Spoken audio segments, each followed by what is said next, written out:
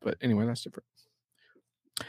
And we're live. This is John Reed, Enterprise Hits and Misses video debut of Josh Greenbaum. How we doing? I'm good, thanks. Nice day. It's Friday. Good to chat with you. Yeah, we got a little happy hour action going here, which is great. There's a few auspicious things about this occasion. And by the way, if anyone has been wondering where are John's female guests, they're coming.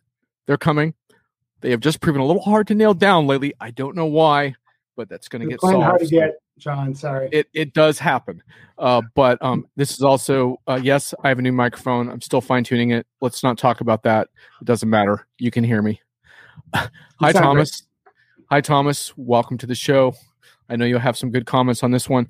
And guess what, folks? This is also a debut of a new show format that I'm going to use sometimes. This is not the countdown format. So surprise, surprise. This is different. I don't know what I'm going to call it yet. It's either going to be like blogs that matter or blogs you should have read instead of wasting time on Facebook, you moron, or blogs that advance the conversation or something like that. But Josh, for a few years now, you've had very productive, what my high school history teacher called bone of contention, which I love that phrase. You've had a bone of contention around a few topics that coalesce around this notion of extreme heterogeneity, if I can pronounce it right. Heterogeneity. And thank you. Okay. I'm going to get that right by the end of this broadcast. Got it. And why that's such a problem for customers in the way that vendors approach it, essentially with their heads in the sand.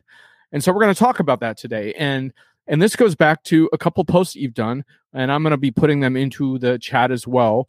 You started, you may have more on this theme, but you had a really good one on LinkedIn about the myths of account control, which is another big factor here. And then earlier this year, you wrote a very interesting post on customer success, vendor empathy, and the problem of extreme heterogeneity. So tell us, Josh, like what is driving these posts? Well, what's driving these posts is really, I think the head in the sand is sort of a good metaphor. Then, one of my aphorisms is the biggest mistake, and it's in there. The biggest mistake vendors often make is that they try to sell product the way they develop it, not the way it's consumed by the customer. Right. And the sort of extreme version of that is it comes out of the suite vendor who's got, good ERP plus lots of other LOB, and their ticket to digital transformation, to innovation, to everything is a one-way ticket through their products and nothing else. And so, you want to be modern and new and, all that good stuff. Just buy one of everything from us and, move everything out, move the old stuff out, move the new stuff in. And of course, that just doesn't wash with most large enterprises. There is no such thing as, I shouldn't say no such thing. It's very rare that a company is going to go wall to wall with one vendor. In fact, it's extremely rare. What's more often the case is that there's just this big, hodgepodge of technology, products, infrastructure, and advocates and influencers for all those individual pieces. And that's realities. That's how it is. That's the heterogeneity, the extreme heterogeneity of the market. If you're not talking to that, if you're not helping customers with that, if you're not acknowledging that's the lives they live, then you're really not on the customer side. You're just on, on your investor side. I hate to say it more than your customers. That's the wrong way to go about it, in my view. Yeah, and I think you make a really important point too, which is as you move up market, this problem gets worse. Which is not to say that there aren't some complex mid-sized and smaller companies that run into the same issue. But in the piece I put in the chat, you talk about this extreme heterogeneity is more the norm than the exception, particularly among companies with annual revenues that top $1 billion. These companies may have at one point a standardized set of or suite or best of breed applications, but as to your point, they merged and acquired, they divested, they reinvested, they reorganized. And the standardization of IT just went out the friggin' window. Yeah, and business process, and. I mean, there's yes. By the way, John, I've just had recently two conversations. One with Rainer Zeno over at SAP, who runs their mid-market practice, and then I talked this morning with Unit 4, who's obviously more of a mid-market company as well. I'll correct myself. It's not necessarily just a large enterprise problem. Both of these folks, we talked extensively about the heterogeneity. in the mid-market as well. It's of course scaled down, but as we all know, that's the mid-market. Smaller problems, but the scope and the breadth of the problems often are very similar. Yeah, I think I just made the point because I do run into some smaller companies that are able to successfully run their enterprise on like one suite of products and stuff. But things get complex like sooner than you think. I think that's one of the ways of looking at this. And I want to go back to your original LinkedIn post on this, because what we're going to do, audience, and you can chime in anytime with your questions and comments on this, I think, very pivotal issue for customers. We're going to walk through some of the thinking behind it. So essentially, we're going to dwell on the problem for a while, and then we're going to move into like some things on what can be done about it. And Greg, you know all about this. Greg works for a major ERP customer. Vendors do a poor job of showing how heterogeneity or complexity provides value. Or how they can work within that context. I mean, one of the things Josh and I were talking about off camera is how few vendors voluntarily show their integrations with other preferred products that may be from their competitors. Thomas wants to ask if complexity does add value. Whoops, sorry, wrong comment. And that's a little bit of a side discussion we can get into. I mean, the quick answer, Thomas, is it can. If you play, because your alternative is that complexity, runs you into the ground. So, but yeah. Well, I would say that customers are certainly insulted when they're told to run simple when they know they have a complicated business. So we know that just from history. Right. But then there's some levels of complexity that I think are truly the enemy of good processes.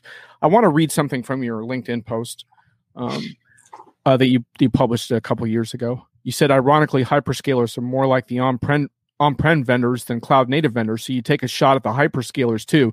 And I think that's important because a lot of these problems do end up offloaded into cloud workloads.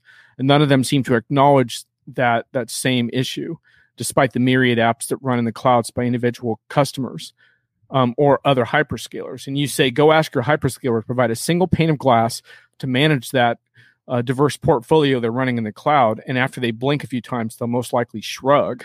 Ask them to help manage integrated workloads running on other hyperscalers, and they'll scoff as well.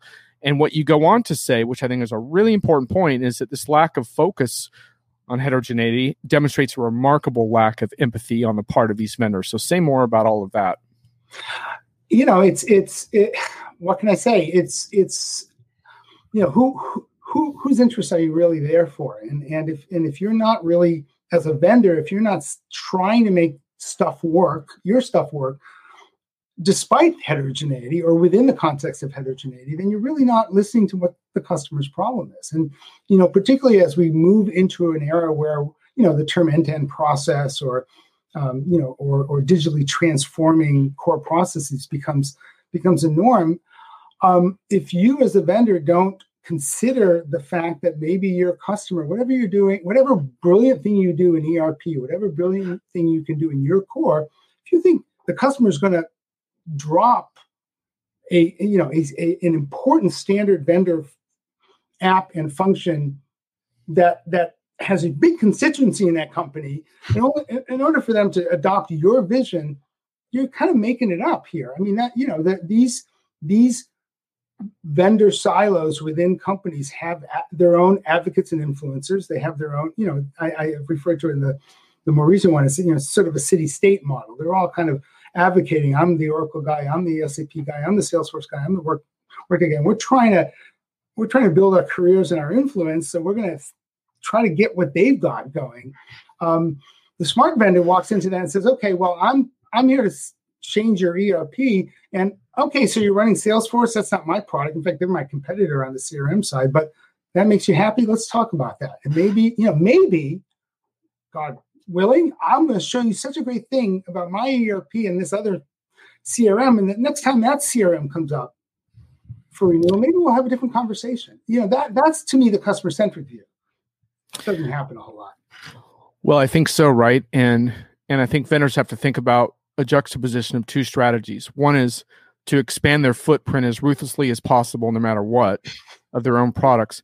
And the other is to become the most trusted advisor for the strategy that particular customer is trying to implement, right? And sometimes that might mean their products, and sometimes it might not, but it means that I trust you as my go-to for your industry. And I would say in particular, the ERP vendors have some pressure there because they're increasingly be perceived as sort of a back office relic. And their job is not just to get the ERP upgraded, but to show that they understand what the customers need. But every type of vendor, no matter what category, I think, is in this same boat. Yeah. Go ahead. Oh, go ahead, Josh. No, I totally agree. I think that obviously it's more acute if you're a suite vendor and you've got a breadth of product functionality. But you're Workday or Salesforce, you walk into an organization, very often it's not just one HCM, it's not just one CRM, it's not just one process that's run entirely within your software. You've got to also play well with others. Definitely. Yep. Just want to say quick hi to Geogene. I don't think I've seen you in the chat before. I know you've listened before. Welcome to the live version, and feel free to chime in. Glad to have you here. Thomas and Greg are having an extensive discussion on complexity in the chat, which I encourage, by the way. Go at it with each other. There's some good points here. I'm not going to hit on all of them now, but I will put Greg's point is. Anyway, Greg is basically speaking to large IT footprints. Yeah, he lives that world. I want to go on, Josh, to a couple points that came up in the comments on your LinkedIn post. One of which was from a major ERP shop that said he 100% agrees that many of the policies the large vendors adopted in the hopes of expanding their footprint are actually having the reverse effect, which is kind of what you and I were just talking about. Is that the end result of that behavior is the deterioration of trust. But then Thomas Wellgren from ASUG made a comment, which I think is really important, which is, isn't there an API for all of this, Josh? Because I think where a lot of vendors leave this right now is, well, we have a nice set of APIs, so you're okay. What is your reaction to that? Sure. There's always a technological solution to it. The question, and yeah, I mean, if you don't have an API strategy, if you don't have an ability to connect, you're living in the 20th century. But that's not enough. And to me, that's the difference between empathy and just mailing it in, frankly. If all you say is, yeah, okay, we understand there might be this complexity that we didn't handle, but okay, just call your SI and get some API stuff done. That's not, again, listening to the customer. That's not understanding the problem. They typically want more than just a technological solution. And particularly when what you want to do in a world, again, of next generation end-to-end processes is you want to be able to sit down with that line of business owner and show them how their job changes and innovates and make that as out of the box as possible, even if that box is actually underneath is 3 or 4 different boxes. That's more than just saying there's a bunch of APIs and get someone to wire them together. You want to show how that process orchestrates, moves through from one part of the process to the other. That's not just a bunch of APIs. That has to do with a lot more understanding and empathy for the customer experience, for what the user actually is going to go through. Not just, it's not just a back end problem. Yeah, I'd like to get your comment, Josh, on Greg's point here. You might argue that hyperscalers have a vested interest accommodating heterogeneity, more services and differentiation of VPC processes, services make more billings. What do you think of that? I'm waiting for one of those hyperscalers to stand up and say, hey, we'll take care of this for you. I think it's a brilliant idea. I mentioned, there are ways to the existing market structure can deal with these, and certainly either the hyperscalers or the systems integrators, to a certain extent, they do that already. But the hyperscalers have an opportunity to say, yeah, we will give you that single pane of glass. I just don't see them doing it right now. I don't know, somebody correct me if I'm wrong, but I've been waiting for that. And, particularly as a cloud native lifecycle management kind of tool doesn't exist. Not that I've seen. Right. And one of the things that I think is difficult is I think you need a real industry advisor to help you to sort through which aspects of your diverse landscape should remain diverse and which should be simplified and consolidated. And I think the risk you have with the hyperscalers is they're just going to say, hey, give us your workloads. Yeah, we'll take all of them. We don't care how complex and messed up they are and how inefficient you ultimately are. We'll just send you a bill.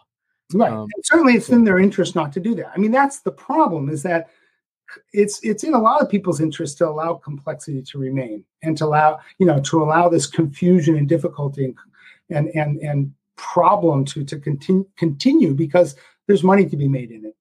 The moment you start, and so I had an interesting conversation with Unit 4 today about this, when they're coming out with their new ERPX, and they want to go to market with a real vision that this stuff is built in, that we as Unit 4 understand that we have an ERP for you. We think it's a great ERP. It may not be the only thing you run. Here's a strategy for doing that. I'm seeing that mentality come out more and more. I think maybe this drum I've been beating on is some people are hearing about it, but it's hard to make that change. And the next phase in your argument is very interesting, because what you do is you throw a huge helping of cold water onto the idealized notion of customer success. And how that fits into the picture here is that what you essentially say is that vendors are essentially taking this nice notion of, we have a stake in your project after go live and into the future, and twisting it into a means of succeeding with our products. And I just want to read from your blog, because I think this is pretty devastating, if I can actually get back and find it. Let me just see if I could get there. This will be worth it, folks, so just give me a minute. One sec. Yes. So this lack of focus on heterogeneity demonstrates a remarkable lack of empathy on the part of all these vendors. This is from Josh's LinkedIn post from a couple years ago, and provides further evidence that an ethically bankrupt sales culture that favors making quota over genuine customer success has been driven so deep into the enterprise software market that it's almost taken for granted that this is how the vendors roll. That needs to stop. Boom. Boy. Wow. And I stand by that. Wow. Well, look at all the, you can just go on, we can do this soapbox all day long. I mean, customer success, the opposite is customer failure. Look at all the deals that happen, that don't succeed. And at the bottom of it is the fact that something's been oversold and something's been underdelivered. And, these companies, unfortunately, have really been marching to the quarterly drum of Wall Street, and not definitely not quarterly drum of customer success. It's just, this is why, you run into companies like Zoho who say, we're just not going to live by Wall Street's cadence. And you think, gosh, that's refreshing, because the opposite is, I got a quota this quarter, and I'm going to do whatever discount I have to make. I heard the other day that, some cloud vendors are giving their channel partners the opportunity to put in an 80% discount, in a quarter to make the bucks. Jeez, what, that just is an invitation for abuse, and it becomes abusive. Yes, and we have a comment from Sudhanshu. Welcome. Great point. Invested interest in the status quo. He's kind of getting into the solution part of this now. What to do about the problem? As with health, there needs to be clear vision and accountability of what goals and key performance indicators that will be tracked. It's funny he should mention that, Josh, because that's something you have been working on for a little while. Yeah. Boy, Sid, thanks a lot. You teed up another 2-hour conversation. But, fundamentally, this is about changing the concept of how do you measure customer success, and what is customer success? What's the definition? And the problem is fundamentally one of accountability and transparency. You need extreme transparency in these projects in order to make sure that they're going the right way. And if you don't do that, the tendency is, again, got to make quota, got to make the quarter, you're going to cover stuff up. And the headlines are replete with examples of that. It's not the sales culture behind enterprise software has not been the healthiest aspect of the industry. Let me say that. I don't even know why I sugarcoated it like that. Yes, exactly. All right. So let's talk a little bit about what needs to change. And let's take every different constituent group and look at how they can help be a part of a better approach here. Let's start actually with customers, Josh. What do you think customers, CXOs, CIOs, managers, decision makers, how should they think about this in a way that can be more useful to their projects and less playing into the hands of these sales tactics? Well, that's a good question. There's a lot of complex answers to it. I think that, at the end of the day, there has to be a bigger sense of both of individual responsibility on the customer to shepherd these process, these vendor selection, these implementation processes, these post go live processes in a way that really is designed to be successful and to not defer too much to the partners. You need to have a real strong sense that while you're trust but verify. Maybe I'll use an old post Cold War idea. I think that the end user community in general, unfortunately, is also part of what I call the culture of mediocrity. I say a lot that this has been going on for years and years, for my entire career. That's true for the buy side as well, and the buy side is inured, if you will, to some of the problems as well. It's been standard operating procedure. They have to change their mentality. I think also, I think end user community in general, both on the line of business as well as in the C-suite specifically, needs to really hold these folks accountable. It's not. I want to, from my vendor, I want you to don't come in and tell me that it's every problem I can solve is wall to wall your software. Come in and tell me how to solve my problems. And I think the other side for the end user community is, you need to really enforce discipline internally on your people, but also on your partners as well, vendor and the SI that's coming in there. You give them carte blanche, and the tendency will be to take it to your detriment. Right. Thomas, we'll get to your points in a second. I just want to add to what Josh said.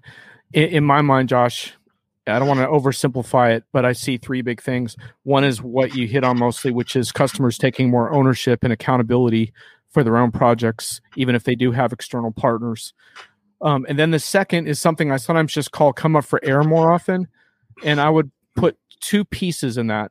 One is what we just had in the comment thread by Sudhanshu around coming up with more frequent health checks and metrics around your ongoing projects and your own customer satisfaction, and knowing how to measure that in a way that works for you and your organization, and being able to do that much more regularly. Because a lot of these projects that unwind and eventually make terrible headlines, one of the things that always stands out is how long it took them to realize that things were going crappy, and coming up for air sooner certainly would have helped. And the second part of that, I think, is of coming out for air is being better networked and having a better understanding of how your peers in your industry are coping with these same problems. I mean, I've lost track of how many times it shows. The best times that I have are just watching customers sitting around sharing war stories and seeing light bulbs go off, and me thinking to myself, this was worth thousands of dollars for you to do this. Not hearing the blasted keynotes, nothing else, but just having those peer-oriented sessions. And while it's harder to do that online, it can still certainly happen. And you can do that one-on-one on LinkedIn too. But I just noticed a big distinction between certain customers that want to be a part of broader communities and more that have their heads down. And I find the latter group really gets into trouble. Yeah, it's a self-fulfilling prophecy. If you don't want to take responsibility, it's like having kids. You want to just let the teacher raise your children. They're going to educate them. That's good. Hopefully they're professionals and they know how to do a better job than you do. But you need to be in the game as well. And this has been what's been a little disappointing for me. As you know, John, I've had this tool out in the industry for a while called ProQ that measures project success. It's meant to be a transparency and accountability tool. And a lot of people are scared of it because a lot of people, as horrible it is that there are billions of dollars wasted on these projects. Change, that kind of change is complicated. It's difficult. We don't necessarily like. It's like I take my annual physical, not a monthly physical. It's like not that kind of physical. Exactly. Yeah. No doubt.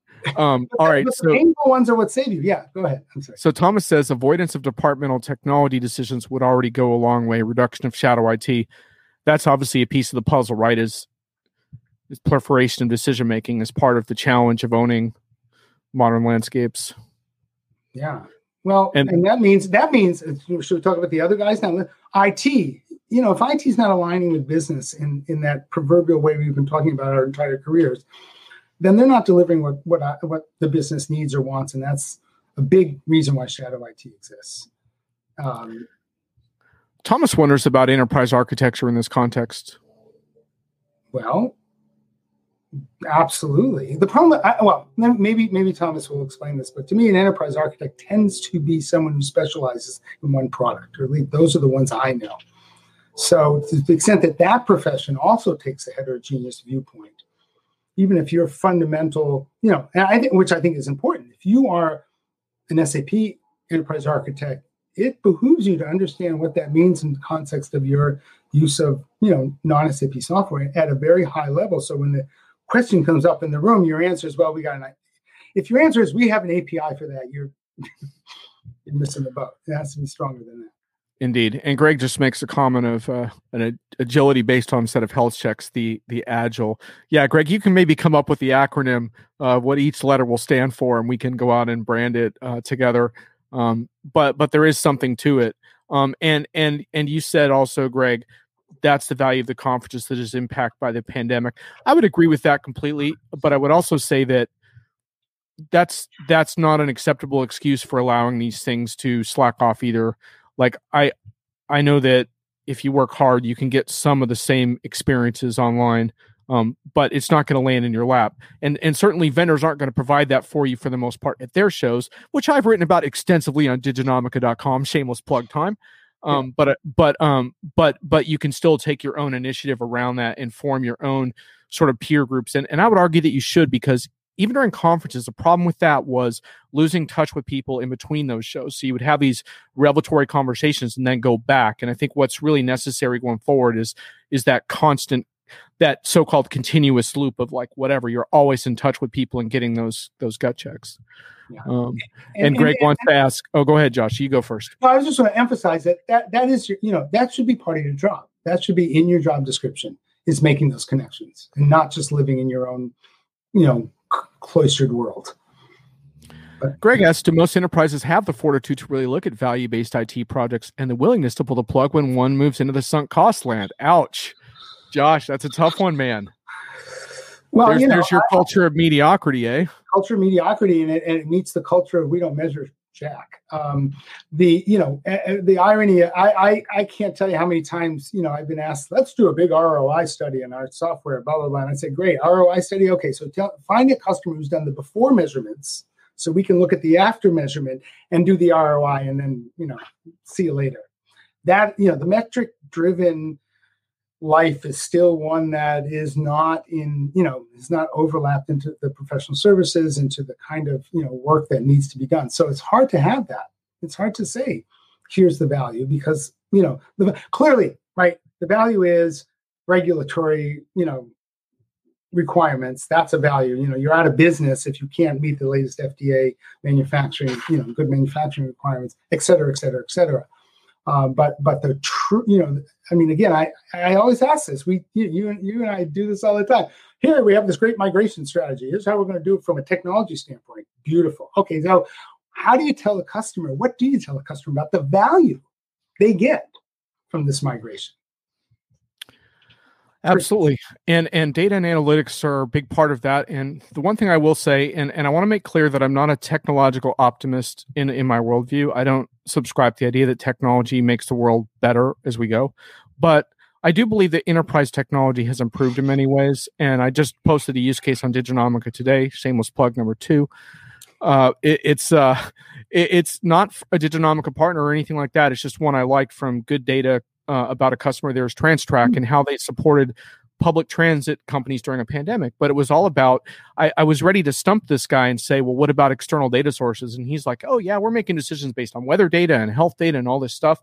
And I was thinking to myself, 10 years ago, I never would have heard that. And so I do think, and there was a lot of discussion in that around the single source of truth and how trusting the numbers is so important in making decisions.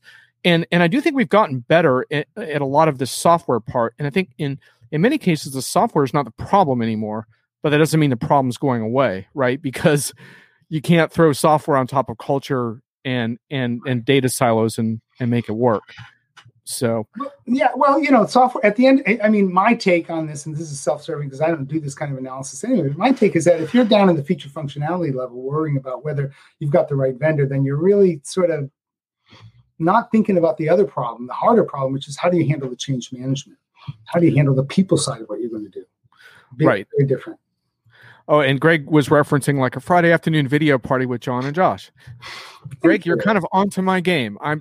I want to have a lot of fun on Fridays, but also dig into some very like gritty issues about projects, because I really think that ultimately our job in the enterprise is to create better projects together. And I think we're not doing a good enough job at that. And so it's time to bear down. Yeah. So Josh, let's talk a little bit before we wrap up on this formal part of the discussion on the role of the vendor. We talked some about this. I think we've agreed that APIs are required but are not enough. You made a good point in your piece, which we've also touched on a little bit, around like just being more open and acknowledging that the universe doesn't begin and end with your products is a big part of the puzzle as well. What are you looking for from vendors? What would constitute progress on this issue? Well, to me, the dream presentation is the one in which the vendor shows me an end-to-end process that spans their software and somebody else's software. In fact, not just one, but multiple different products, and how they make everybody better in the way. Now, I mentioned Unit 4. They're coming out with a new version of their ERP. They're going to market with this idea and they just showed me a few slides this morning that really acknowledge this, that there it is in the slideware. If you're Salesforce, if you're Workday, you've already produced the slideware that says, here we are, we live in this heterogeneous environment, because you can't, Salesforce, particularly when you get to some of the, the execution side, the transactional side of sales, you need ERP, you need all kinds of stuff. You need payroll, HR, you got to do a lot of stuff. So they get it.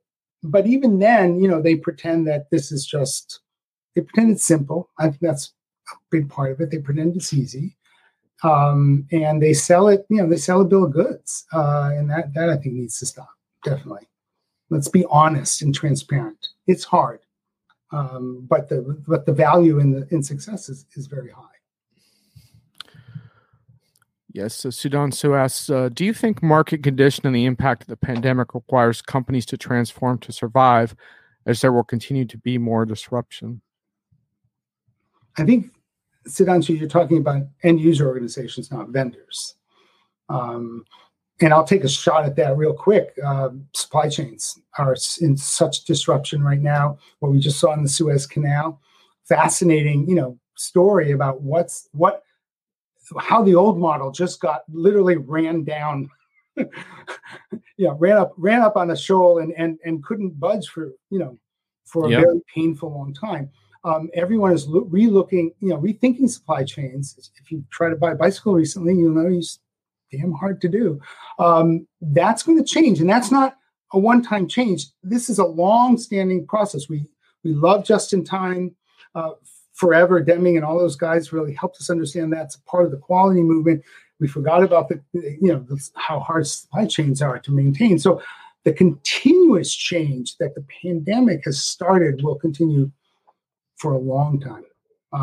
We're going to have to really rethink how we do global business in the light of these vulnerabilities. Absolutely. I think one interesting point that we're trying to better understand is, what will behavior flip back in some ways, and in other ways it won't. I had a fascinating conversation yesterday with a CEO about, will travel ever get back to what it once was, or will we, my hope is that we learn a lot of lessons from this time, and that we don't fall back on this lazy idea of, wouldn't normal be great, but that we figure out, hey, less travel was kind of good for the environment. It was kind of good for us. And it was great.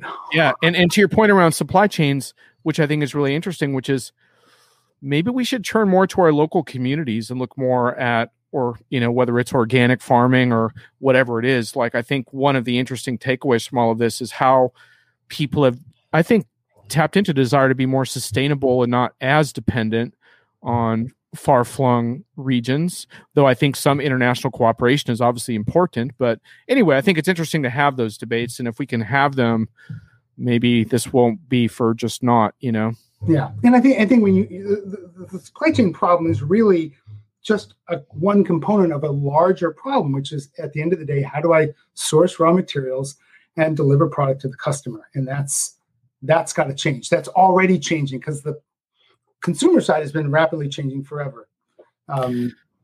Absolutely. Maureen doesn't see a whole lot of rethinking happening in the wild. John and I are rethinking, and it sounds like we're trying, Maureen. Yeah, Maureen.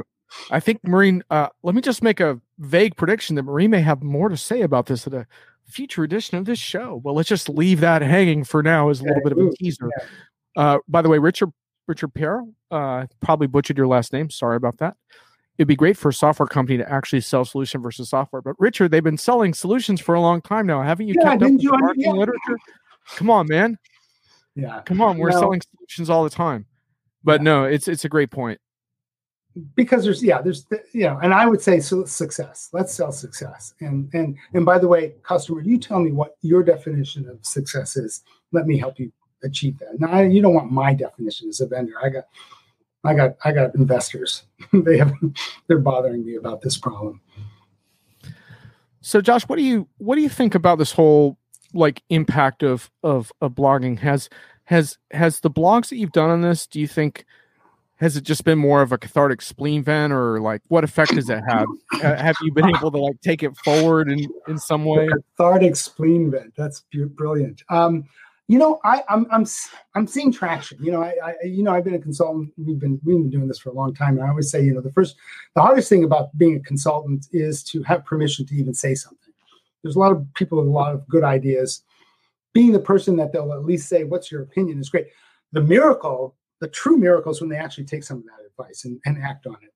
And I think that's, I'm starting to see that. I think what I saw from Unit 4, I'd like to think is today is certainly part of that thinking. I've been seeing it in a lot of vendors' product descriptions now. It's hard to change that sales culture that's down at the bottom in the field, trying to just make quota and, with what they got. So I don't know. I was ranting there. I missed what looked like a good exchange because someone. People just commenting. It's good. It's nothing to really shift the focus at the moment.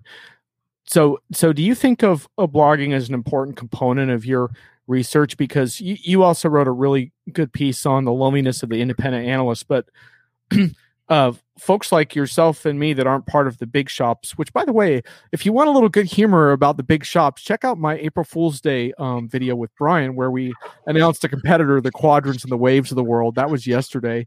If you want, I can post the video link if you didn't see it.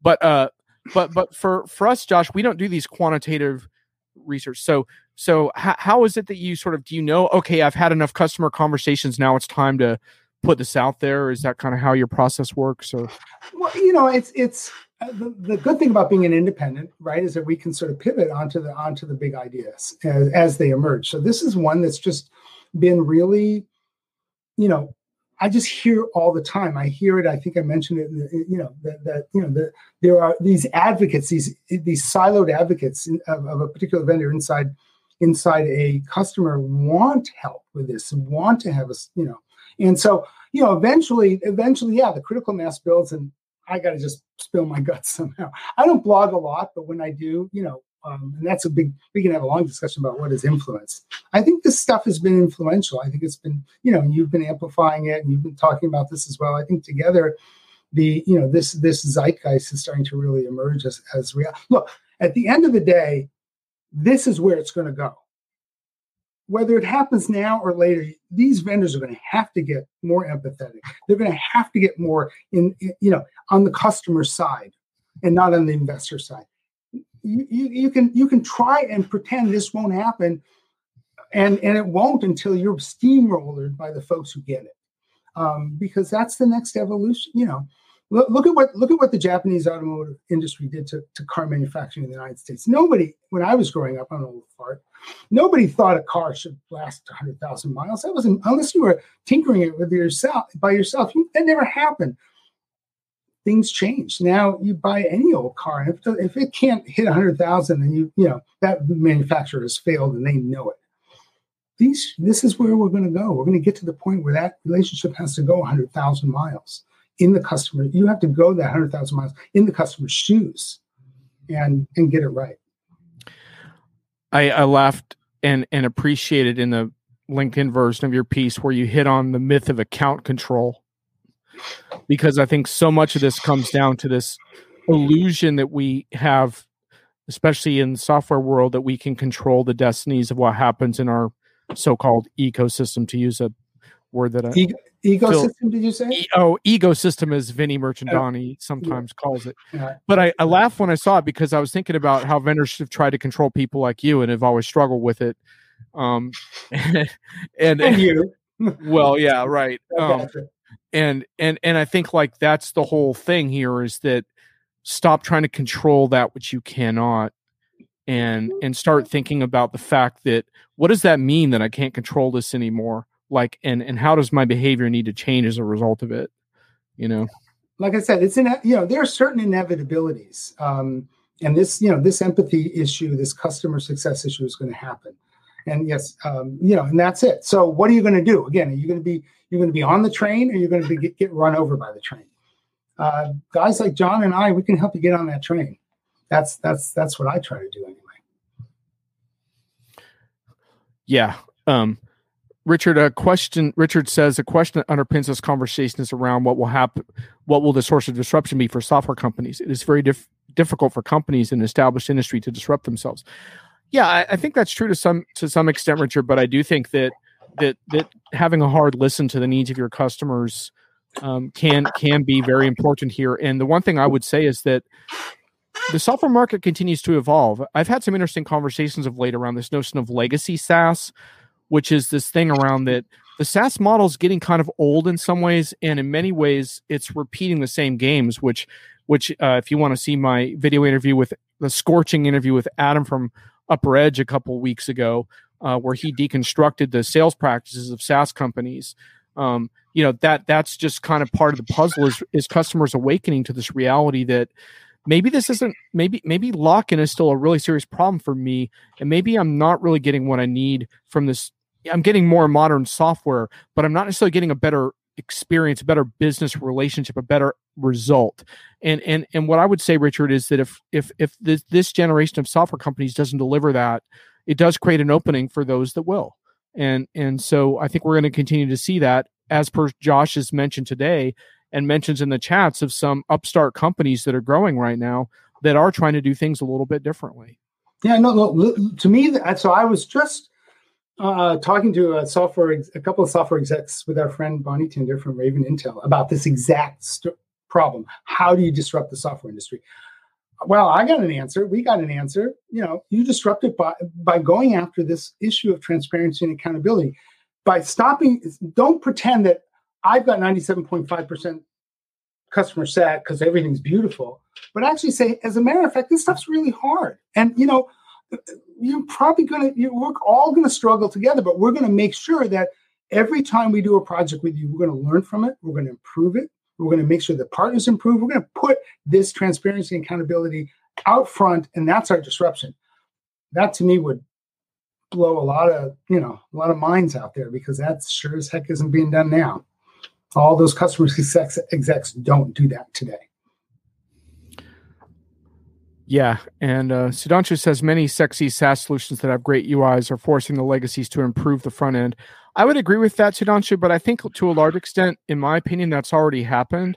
And I think now some of those sexier SaaS solutions are being disrupted by cloud companies that are trying to do things fundamentally differently.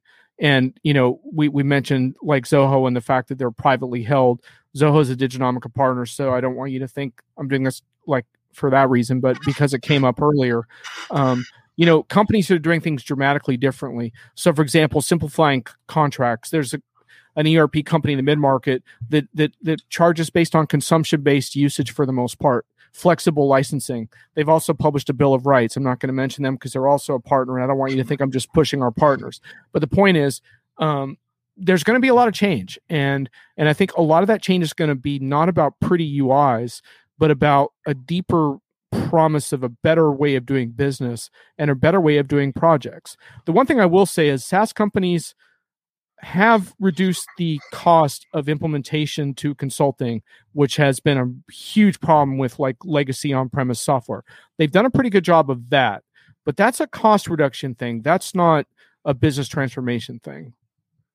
So. Yeah, and it's not, I think you've traded one set of problems for another. Yep. And Maureen, 100%. Thank you. Keeping humans in the loop. Let me know when she shows up on the show. I want to be there in the front row. Yeah, Maureen, I don't know. I think an intelligent blockchain powered post sale support system with highly automated interactive chat would work awesome. Yeah. Your sarcasm is. Oh my goodness! There was this thing I added to our thing yesterday when we were announcing our technology trap, is where I said, vendors think that CIOs care about fairness and diligent vendor evaluations. They don't care about that. They want us to put all these vendors through an AI powered review and post it on a state of the art blockchain. That's what they want, Yeah. Yeah, you can get me frothing at the mouth about blockchain. Yeah. Josh is I think Josh might have even harsher feelings towards blockchain discussion than I do. By the way, Josh, blockchain talk is formally banned on this show. You might appreciate that. It's actually a rule of the show. But obviously, this is an exception because we're satirizing it, not putting it forth as an actual solution to real. My favorite example, I have a friend who's a climate law expert, and he sent me one recently about a bunch of carbon credit people. They want to track carbon credits with blockchain, and if you know the carbon footprint of blockchain, to try to track these offset credits using the most hideously, embarrassingly, carbon killing technology possible. Oh my God! It's just my head starts to explode. So. Yeah, it's almost like a circular pattern, right? Of the blockchain measuring its own consumption until it ultimately spins into infinity and self-destructs and takes us down with it. Or we get on one of those exploding rockets that Elon Musk has to get the hell off the planet. We just burned to the ground on blockchain. Yeah. I've always wanted to ask Musk if it might be worth saving our planet also, but I guess that's... I think when you get that rich, you realize it's probably not worth it. Let's get the hell out of here. Seems to be a lot of very rich guys who want to get off the planet. Yeah, Greg, I'm not really worried about the blockchain messing with me, but we'll see. I've been writing a little bit about I've been writing a little bit about NFTs and hits and misses, but that's a little bit of a different thing. That's more for can visual artists find a way to make a living online, which is, I'm not saying NFTs are the solution to that, but it's a different problem than the enterprise problems. Yeah, that's a good one. We'll talk about NFTs some other time too. Yeah, I don't think you and I are the right, and I don't think we have the right audience for it either. Well, Josh, I promised you a half hour and I made you stay late. I'm sure you have other stuff to do. So yeah, it's Friday afternoon at almost 2:00, and I got a lot of work. Yeah. But I'm glad to have you on and to be able to share some of your views. By the way, folks, I have a prior podcast with Josh that goes into deeper detail on what causes project failure. So if you want some more of Josh, check out my Busting the Omni-Channel podcast archives.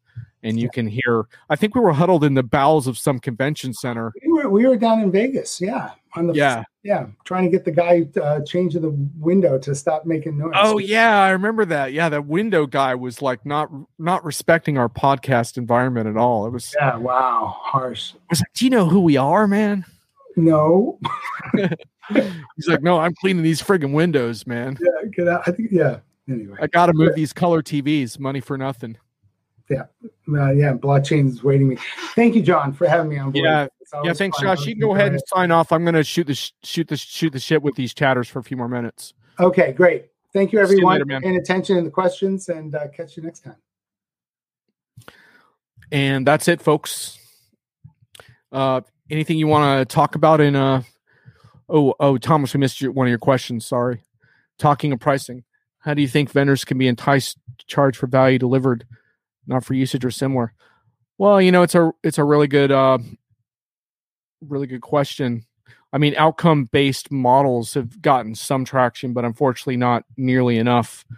I don't have a really good solution to that, actually.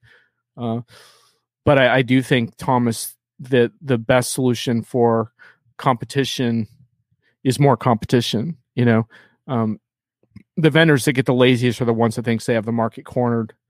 And that's why it's such a problem in the large enterprise space, because it's harder and harder to disrupt the incumbent vendors in large enterprise contexts, in my opinion. So anyway, but you and I can do our part by trying to put forth more varieties of solutions and different considerations, and an end to golf course relationships is how I sometimes describe it. We should take this out to pasture permanently. I realize that's a naive goal, but hey, it's Friday. I can dream. A guy can dream. So yeah, folks, I've got some interesting guests I'm working on for coming weeks. So I'll try to keep the variety coming, and I'm sure I'll have Brian back on as well, because Brian was so full of vinegar in his deconstructing cloud ERP benefits slideshow. We're definitely going to have to see what other slides he has in the works. Any final comments or questions or suggestions before we wrap up? Otherwise, we will catch you next Friday. Greg, I don't know what a self-portrait NFT will go for today, but I would just say, throw it up on eBay and see how you do, and report back. Absolutely. I'm watching the chat for any final comments. And 5, 4, 3, 2, 1. See you guys. Have a great Easter weekend. Laters.